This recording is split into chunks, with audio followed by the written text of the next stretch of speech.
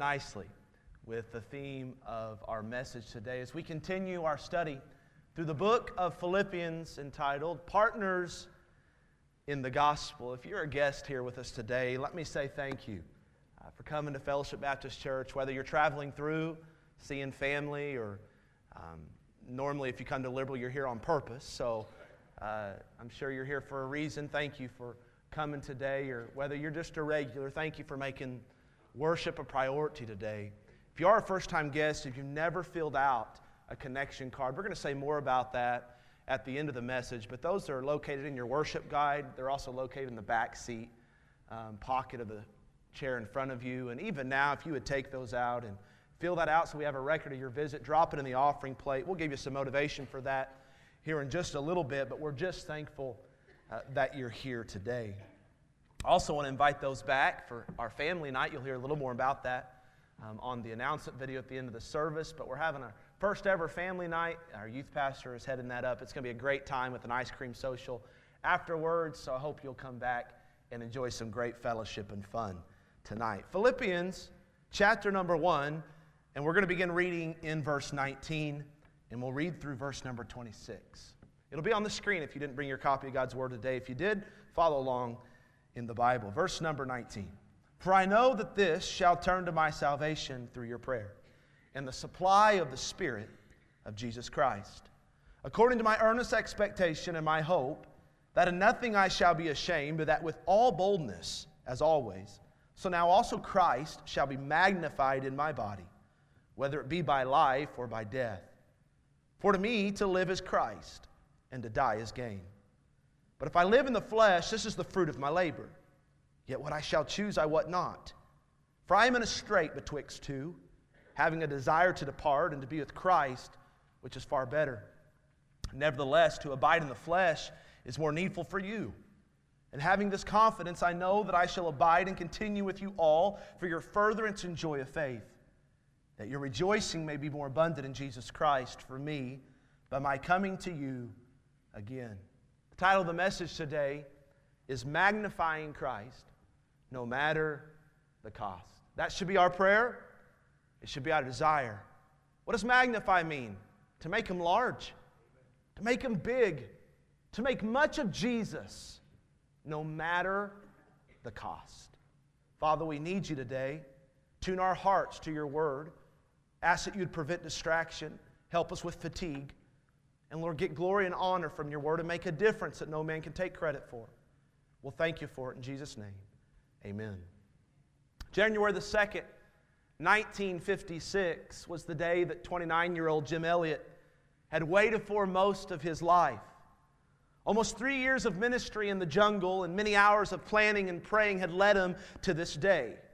Because within hours, he and 4 other missionaries would be setting up camp in the territory of a dangerous and uncivilized Indian tribe known then as the Aucas.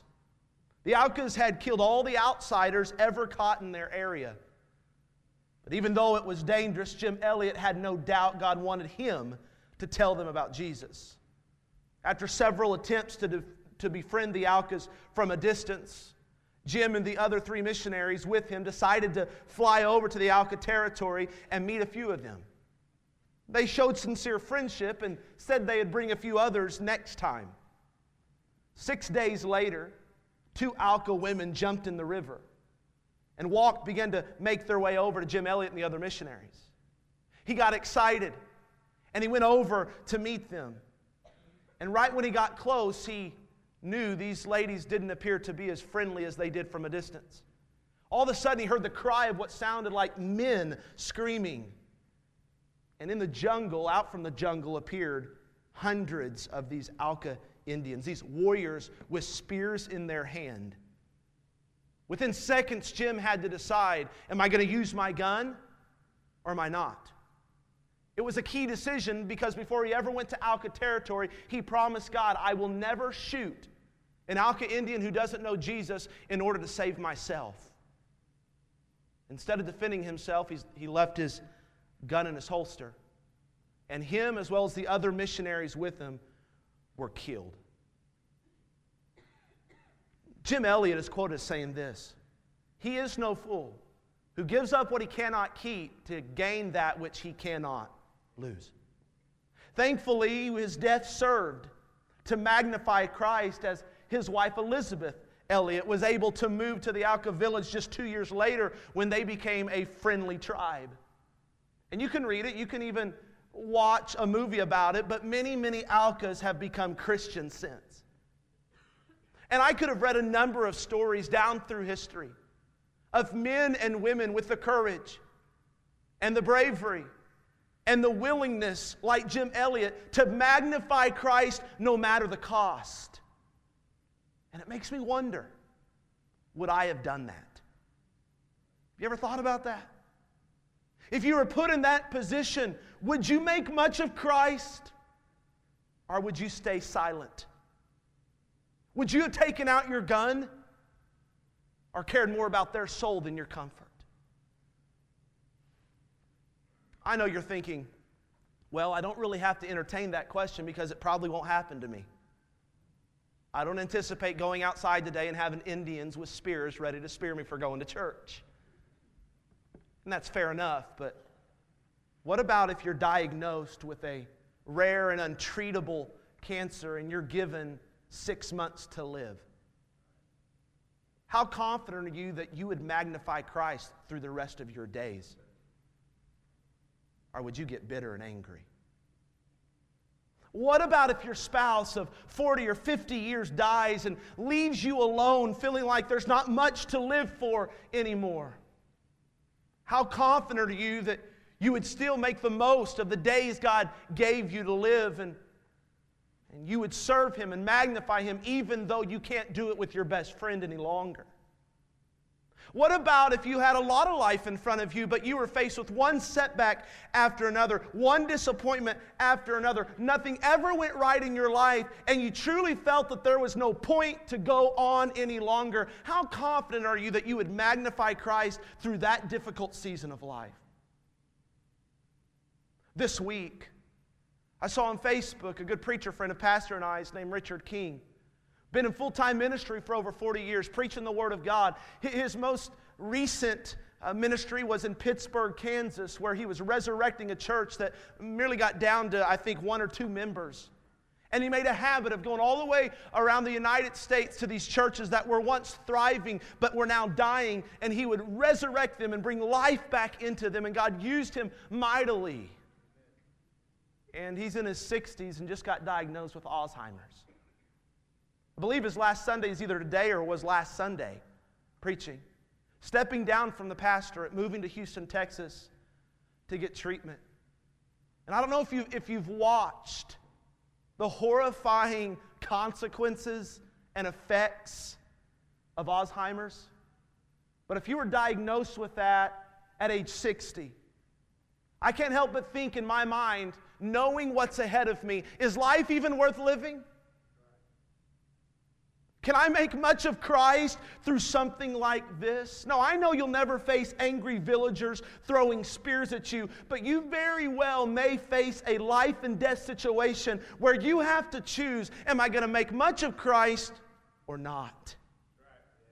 What if it's possible to have the confidence that you will?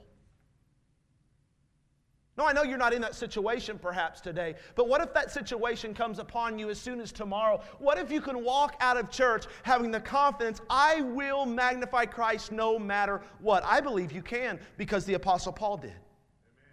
Even before his trial in the Roman courts, knowing he was facing life or death, here's what he said in verse number 20. According to my earnest expectation and my hope that in nothing I shall be ashamed, but that with all boldness, as always. Now this sounds like a confident man. So now also Christ shall be magnified in my body. Watch this. Whether it be by life or by death. Do you remember what Paul's been through? For 2 years, Paul's been in house arrest, chained 24/7 to one of Caesar's personal bodyguards. He was awaiting trial on some trumped-up charges because he was a Roman citizen, which meant he could appeal to Caesar's highest court, the highest court in the Roman Empire. He was going to be able to stand before him. It's much like us standing before the Supreme Court of the United States. Yet Paul had no idea at the time that he wrote this verse what Caesar would choose to do in his trial. Would he release Paul? Or would he sentence Paul? All Paul knows is that he's going to have a chance to exalt Christ like never before in the whole world. He's going to have an unbelievable opportunity to magnify Christ as he stands in the highest court of the Roman Empire and defends the gospel. It's not like Paul's even nervous. I didn't see any nervousness in that verse. I didn't see any shyness, any uncertainty. I believe that verse shows us because it says it's his earnest expectation. It's my hope, he says. I think he's eagerly awaiting this opportunity. I don't think he's one of those people that kind of has a little worn out old wallet-sized picture of Jesus in the back of his robe pocket, and if someone asks him, hey, can you show me Jesus? Let me see if I can dig out I know it's wrinkled and old, but here's Christ. No, Christ was his life. He had like a full-length, full-size poster board picture of Christ in front of him. You couldn't even see it behind. You couldn't even see Paul behind it. Christ was everything. Christ saved him. Christ changed him. Christ freed him. Christ gave him a calling. Christ gave him a church. Christ gave him friends. Christ gave him a purpose. Christ has a future for him. To Paul, Christ was everything.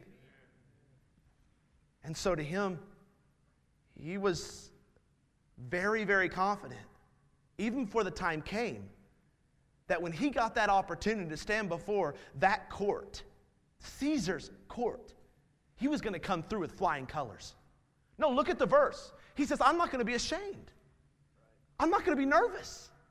I'm not going to back down. I'm not going to be shy. I'm not going to get in front of them judges and then all of a sudden get scared. I will not back up. I will not shut up. How is he this confident? That's my question, and that's the question of the text. How could Paul say in a life and death situation that he will boldly magnify Christ no matter the cost? It tells us in the very next verse. It starts with the word for. When you see the word for, you could also say the word because. I'm going to magnify Christ in life or death because, or for to me to live is Christ, he says. And to die is gain. Look up here, let's study together. Paul said, I'm going to magnify Christ in my life, even if it means death, because for me to live, well, it's Christ. For me to die is gain. Paul's saying, I can boldly magnify Christ in this kind of circumstance because I have a proper perspective of living and dying. Well, what do you mean? What does he mean by that? What's his perspective? He says this, if Caesar decides to release me after I defend the gospel to the court, if he says, oh, those are trumped up charges, you can go free, then here's my perspective of life. I get to serve Christ longer. To live as Christ. But if for some reason he sentenced me to death, which Paul probably felt was somewhat likely in the moment, because he just wanted to make peace with the people and Paul's accusers, then he said, you know what? That's okay too. Because dying means seeing Christ sooner. Now you can kill me. But I'm going to see Christ sooner. And you can release me because that means I get to serve Christ longer. Do you get it? Now, I know some of you are thinking, wait a minute. How can he say death is gain? Because Paul's making it sound like a win-win situation. Either one's fine. Kill me or release me. Because I know you're thinking, no, there's actually one that is pretty high on my priority list, and it would be called living. And one that's on the bottom shelf, and that would be called dying. But Paul didn't think about it that way. He didn't have that perspective. It's not like he was weirdly volunteering to die. Kill me, behead me, drown me, martyr me. No, he wasn't a psycho, but he wasn't scared to die. Do you get it? Especially if it meant that his death would make much of Christ. So let's do this. Let's talk about these two perspectives. Let's start with this perspective on death that Paul had, because it's the same perspective that we are going to need if we want to magnify Christ in this kind of situation. Here's his perspective. To die is to see Christ. Look at verse 23. For I am in a strait betwixt two. In other words, I can't choose. Here's my first option. Having a desire to depart and to be with Christ, which is far better. Okay, here was Paul's perspective on death. It was just a departure. No, when he said that I have a desire to depart, you know what that word depart means? When Paul would use this word in his language, he's referring to this term. It means to break up camp. It's what the soldiers would do whenever they had tents. They would say, let's depart. That doesn't mean they would just merely walk away. It meant that they would pick up the tents, pick up the belongings, and they would go home. They would depart. I'm interested how many enjoy camping. Would you raise your hand if you enjoy camping? You are publicly saying, I'm weird. You can put your hands down. I don't like camping. I thought about it this week. Tyler, why don't you like camping? Because some people take their sons out. I have a 7-year-old son. I would just rather take him to a hotel. And I thought, there are 3 basic reasons I don't like camping. Here's the first, because I like every journey to end with comfort. So if I'm going to take out of my time, put the miles on my car, put up with crazy drivers and slow drivers in the passing lane that shouldn't be in the passing lane, and I make time to get there, I don't want to finally arrive and then have to build a tent. And then have to sleep in the midst of humidity and have to sleep with crawling critters everywhere. It's just not my gig. I'd rather show up to a place where the bed's already made, the mattress is nice, there's Wi-Fi, there's ESPN, there's good food. I don't have to make it myself. I don't have to go kill it. It's comfort. My dad's amen to me. I was raised right. Here's the second reason, wildlife. Now, I'm not talking about like your pets, like a dog. Somebody said it really well this last week. I heard him say that the dogs are the ideal humans. They're loving, they're furry, they're kind, and they don't talk. The ideal human. I'm not talking about that. I'm talking about like real life wildlife, like bears and snakes and spiders and ticks. Listen to me. I don't want some blood-sucking bug to crawl up my pants and get in a place it's not supposed to be and give me a disease I was never supposed to have because I'm spending time with my son. I don't want to have that.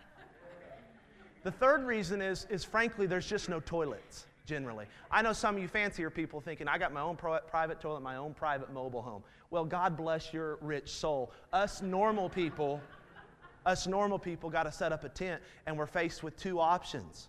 A mold-infested public restroom or going to the bathroom outside and burying our poop like an animal does. Now you tell me, why is camping good? But some of you like it, truly. Some of you actually enjoy it. It saves you money. Whatever. You love it. Even you who like it know this, that there comes a time in that camping trip where you're just ready to depart. Okay, I don't care how much you like the outdoors.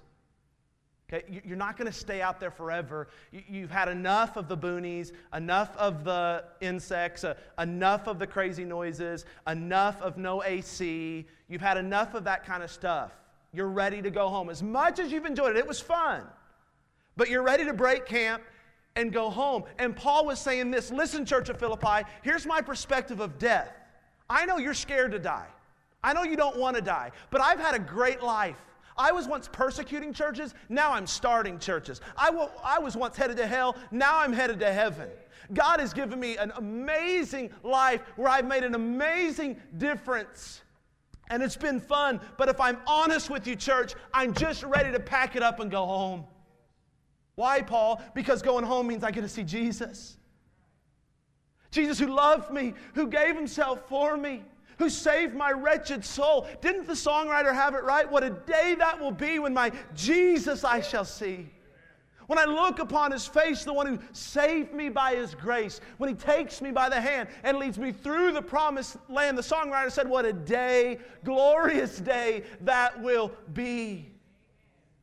There's not a one of us that would turn down an opportunity to see Jesus today, to thank him, to praise him, to touch him. We just don't want to have to die to do it. that's not how Paul looked at death. It's not like he was thrilled to be martyred, but he saw death as an opportunity to magnify Christ. And it was okay with him because ultimately he would see Christ. Question, have you ever witnessed somebody that through their death, or even going to a funeral of somebody that already died, and saw that, man, through the testimony of their life, they made much of Christ? I'm going to put a girl on the screen by the name of Dahlia. Put her up there, Dustin. She's actually hugging one of our very own, Courtney Kessler from Fellowship Baptist Church. Courtney's a sophomore at Heartland Baptist Bible College, and that girl that on the right is Dahlia. Dahlia Johnson is 20 years old. She got diagnosed while studying for full-time Christian service with a rare and very scary, scary cancer in stage 4. A cancer they've not really had much success treating. She's actually in Mexico right now getting a very rare treatment. Here's what I know you probably can't read it, but here's what she posted a couple weeks ago. A 20-year-old who the doctor said there's very little hope of you living. She says, I quote, I feel so unworthy of this disease. That God would choose to use me to be a part of His wonderful mission. What a blessing. Thank you, Lord, for painting with seemingly insignificant tools. This has been the best life I could ever imagine. I am secure. This I know. A modern-day Apostle Paul. Would you agree she's possibly going to die way too early?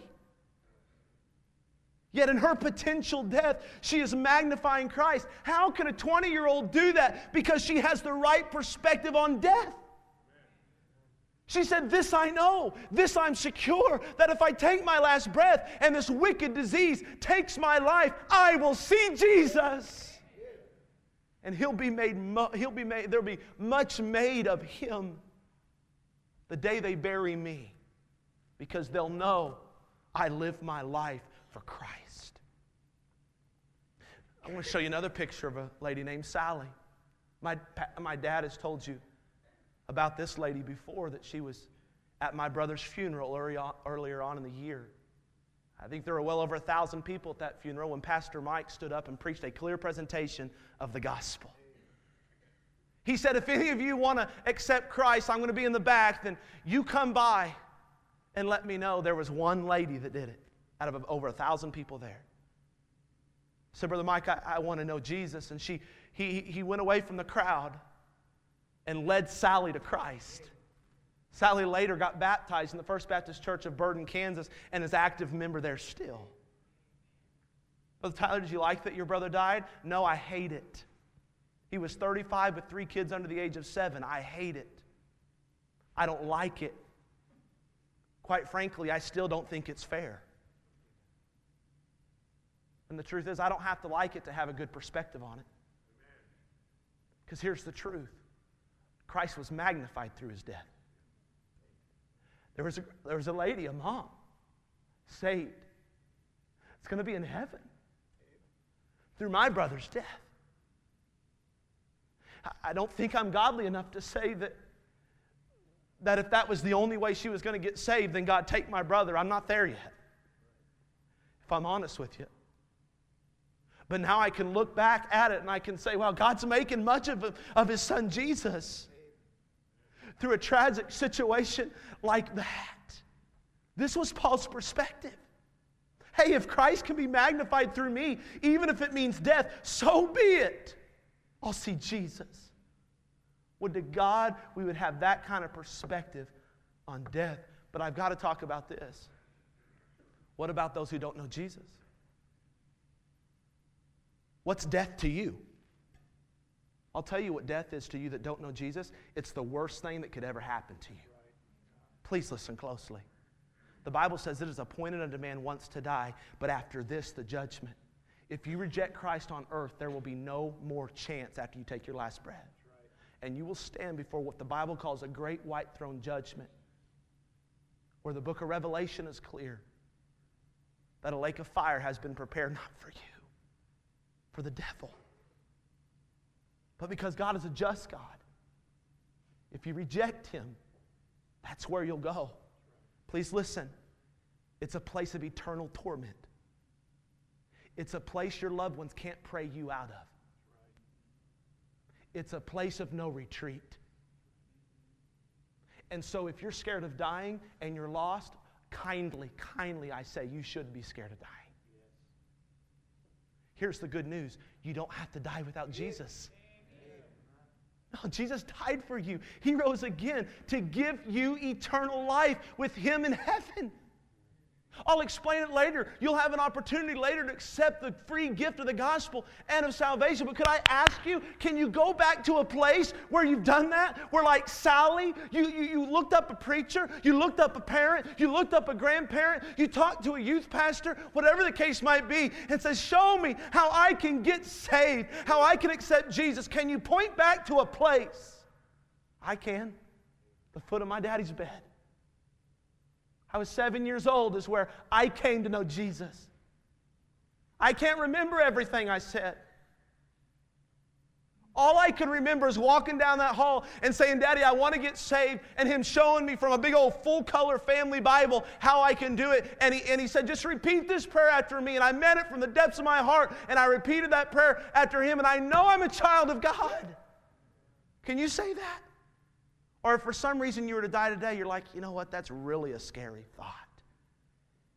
Hang on to that thought because I want to talk to you about it in a few moments. The Apostle Paul in the next verse is going to make a transition with one word. Look at verse 24. Nevertheless. In our language, you could say, however.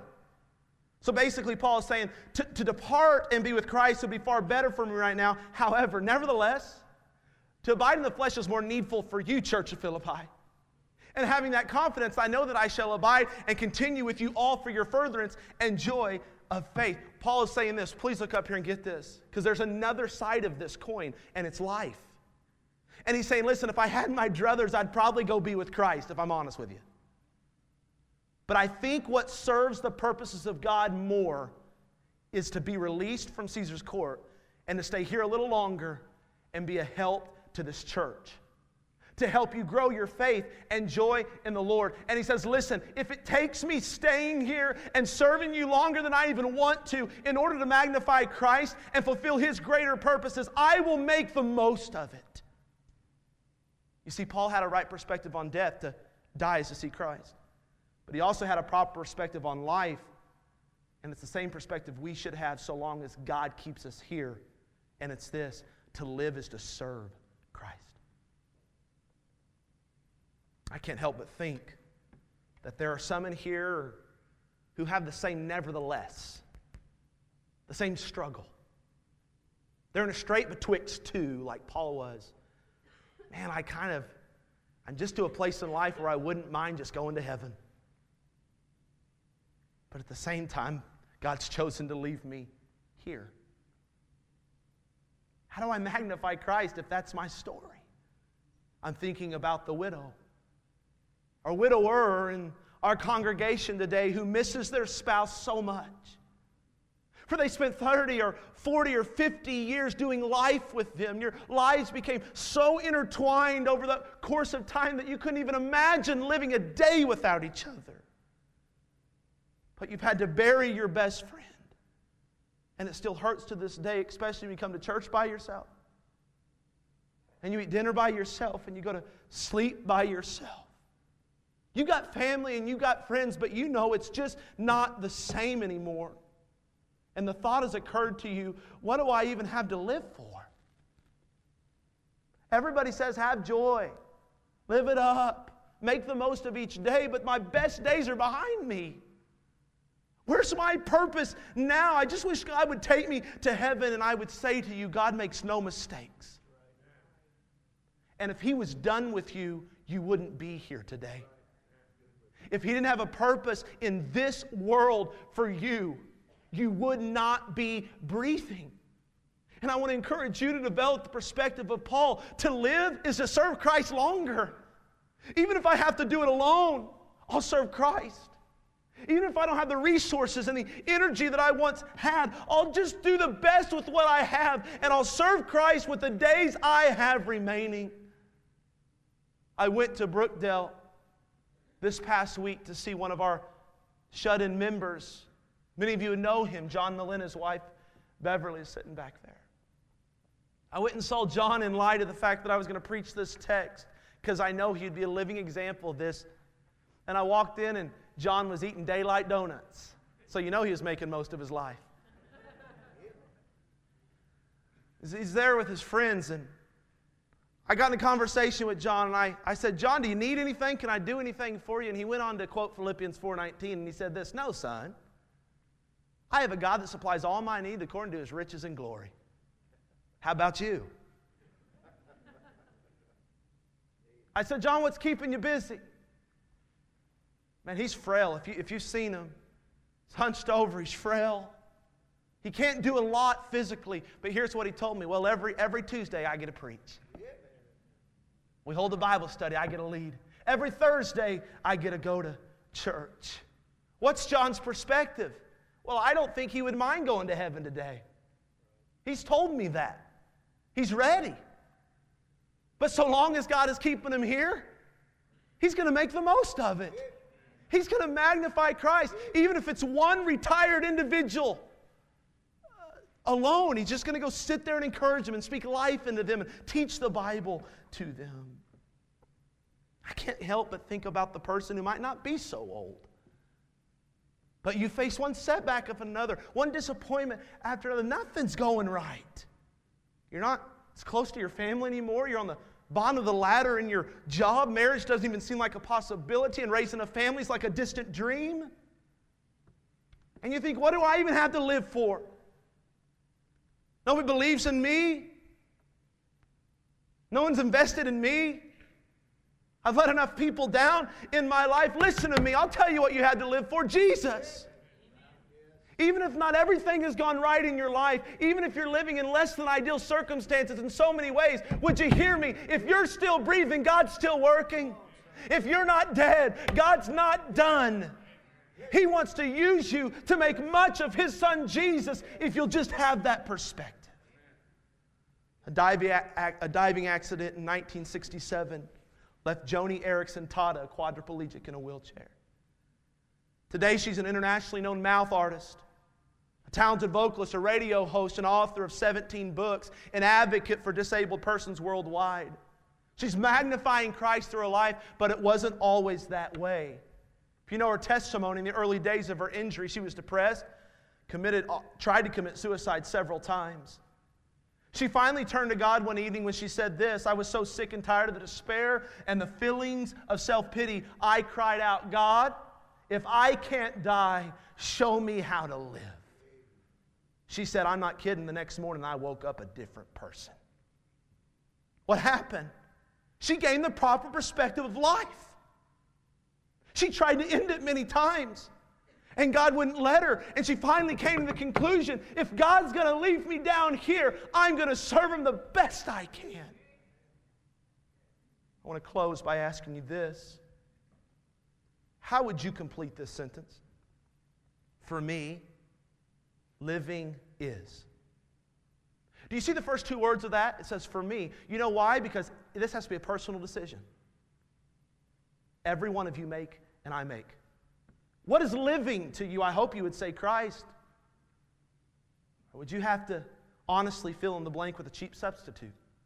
Like this, living is money. Or living is pleasure. Or living is power. Or living is beauty. Or living is having fun. It's entertainment. Well, then following the logic of Paul's testimony, you would then have to follow that with filling in the second blank. For me, dying is. Think about it. If you fill in the first blank with money, then you should fill in the second blank with this. Dying is being broke. After all, you can't take money with you. If you fill the first blank with pleasure, then you would have to conclude dying is having no more pleasure. It's not feeling good.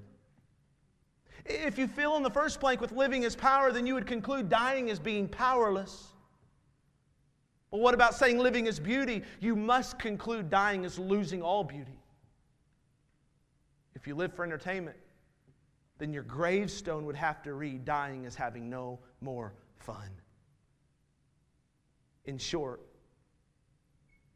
what will you live for? I would pray after today's message you would come to the altar and say, God, help me to be able to write this. For me, living is serving Christ.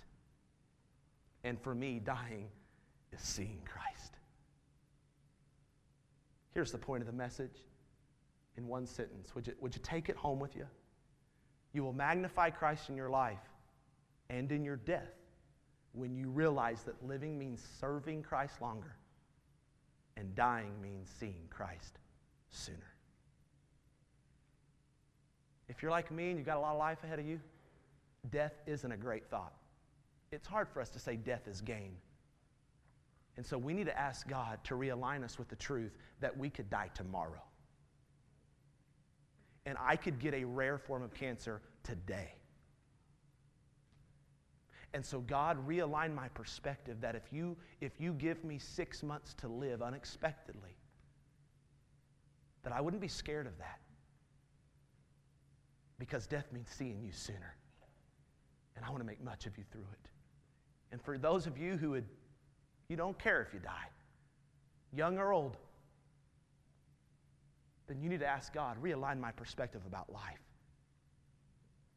And God, help me to realize that if you want me down here, even though I don't want to be, I will serve you, no matter the cost.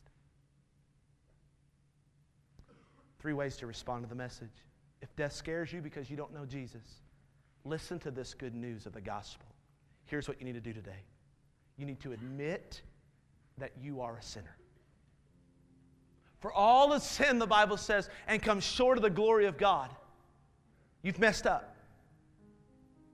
You've disappointed God. You've sinned against God. I have too. Admit it. Admit it. Here's the next thing you do. You believe that Jesus died for your sin. He's not a figment of your imagination.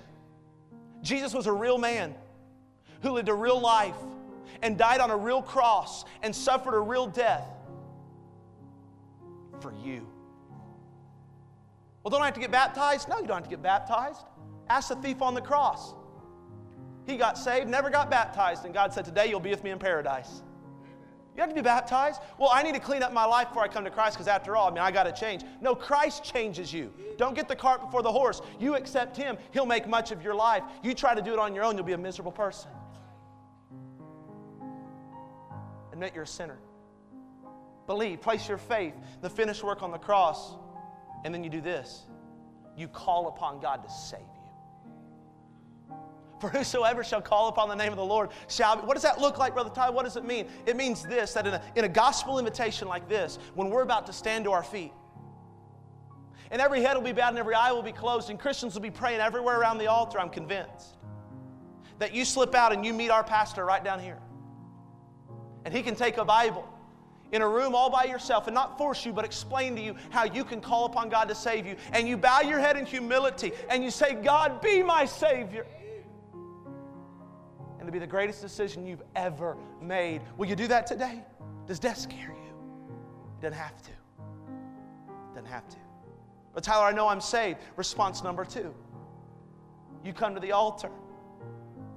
And if you need a realigned perspective on death, God, give it to me. You need a realigned perspective on life, God, give it to me. Response number 3, God says, when I look at my house, I need to see prayer. So much so, I need to be able to call it a house of prayer. Have you prayed in God's house today yet? If not, then I'm sure you can find something to pray about. And let me give you one thing everybody in this building can pray about. God, make much of my life.